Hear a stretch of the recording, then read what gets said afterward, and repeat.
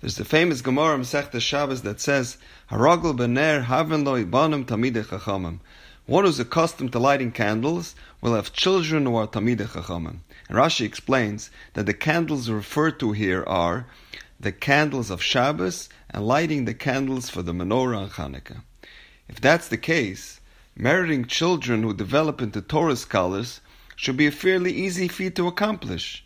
You don't need to be a rocket scientist to light candles. Anybody can be diligent and meticulous in the performance of the mitzvah of Neiros Chanukah and Neiros Shabbos. Nevertheless, we see many people who are careful to light Shabbos and Chanukah candles properly, and they still don't see the fulfillment of this blessing. Why aren't their children Tamidei Chachamim? And how do we understand the Gemara when it says, "Haragel bener haven lo ibanim Tamidei Chachamim"? So on Chanukah, when we light the menorah, we recite this passage, "Haneres halalu koydeshem, ve'ein lanu reshus leishtamesh bahem." We declare that the Chanukah candles are holy, and we have no permission to use them for our own purposes. So what is the function of lighting candles if we can't derive benefit from them? What purpose do they serve? The idea is, by lighting these candles, we inculcate this message into our children that Haneres halalu, your ner, meaning your neshama, koydeshem, is holy, it's sacred, it's precious, it's unique. Every soul has a mission to add light to this world. We are here to give to the world, to make a difference, to contribute in a positive way to illuminate a dark world. Therefore, we specifically light non-usable candles, and we don't benefit from the light to imbue into our children the idea that we are not here to be takers. We don't take away any existing light. And since every child is unique, they can contribute in their own distinct way.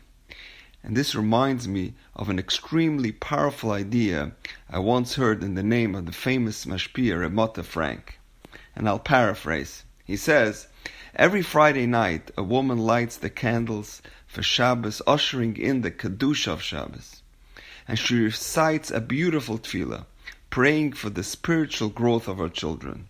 V'zakeni legadel banim ibnei banim. May I merit to raise children and grandchildren, wise and understanding, ahavei Hashem, and a whole litany of requests. And she concludes, Imeirim es ha'olam b'toira v'masim toivim v'chol melechas avodas habarah.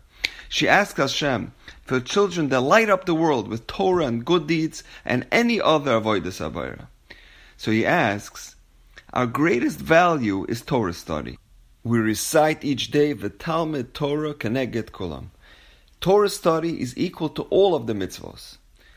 So when a woman prays for her children, it would seem appropriate that she conclude her tefillah by praying for the ultimate prize, that their children light up the world with Torah. Can you imagine you're going into your boss and you ask him, please appoint me as the CEO of the company. And then you ask him, can I also be a sales associate? That doesn't make any sense. You go for the ultimate prize. Mastering Torah is the pinnacle achievement. So why does the prayer continue that her children light up the world with Maisim Toivim v'chol melechas avodas habarah? This seems so secondary. The idea is so profound. A person has to understand that not every parent is zocher to have a child that grows up to be a Rosh Hashiva, or a Rosh Koilel, or even a Talmid Chacham. And they have to accept that. But that doesn't mean that they can't light up the world in their own unique way.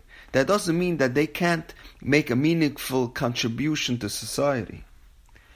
What about the young man who does not have the capability to sit and learn all day, but performs acts of chesed? What about the fellow from Hatzalah that interrupts his Shabbos meal to take someone to the hospital? Or the young man from Chaverim who comes to change your tire on the side of the road at 2 a.m.?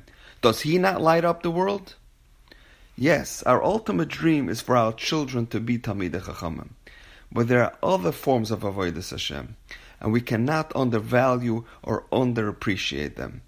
As a woman lights the Shabbos candles, she beseeches Hashem to help her children light up the world, first and foremost in Torah, but beyond that, in any manner, in any form of service to Hashem. And now perhaps you understand the Gemara, Haragel bener haven lo Bonim Tamidei Chachamim. Haragel Bener. If we constantly look for the light in our child and we encourage them to fulfill his or her potential, Haven Loi Bonim Tamidei Chachamim. That child will feel like a Talmid Chacham. They will feel special and they will feel cherished.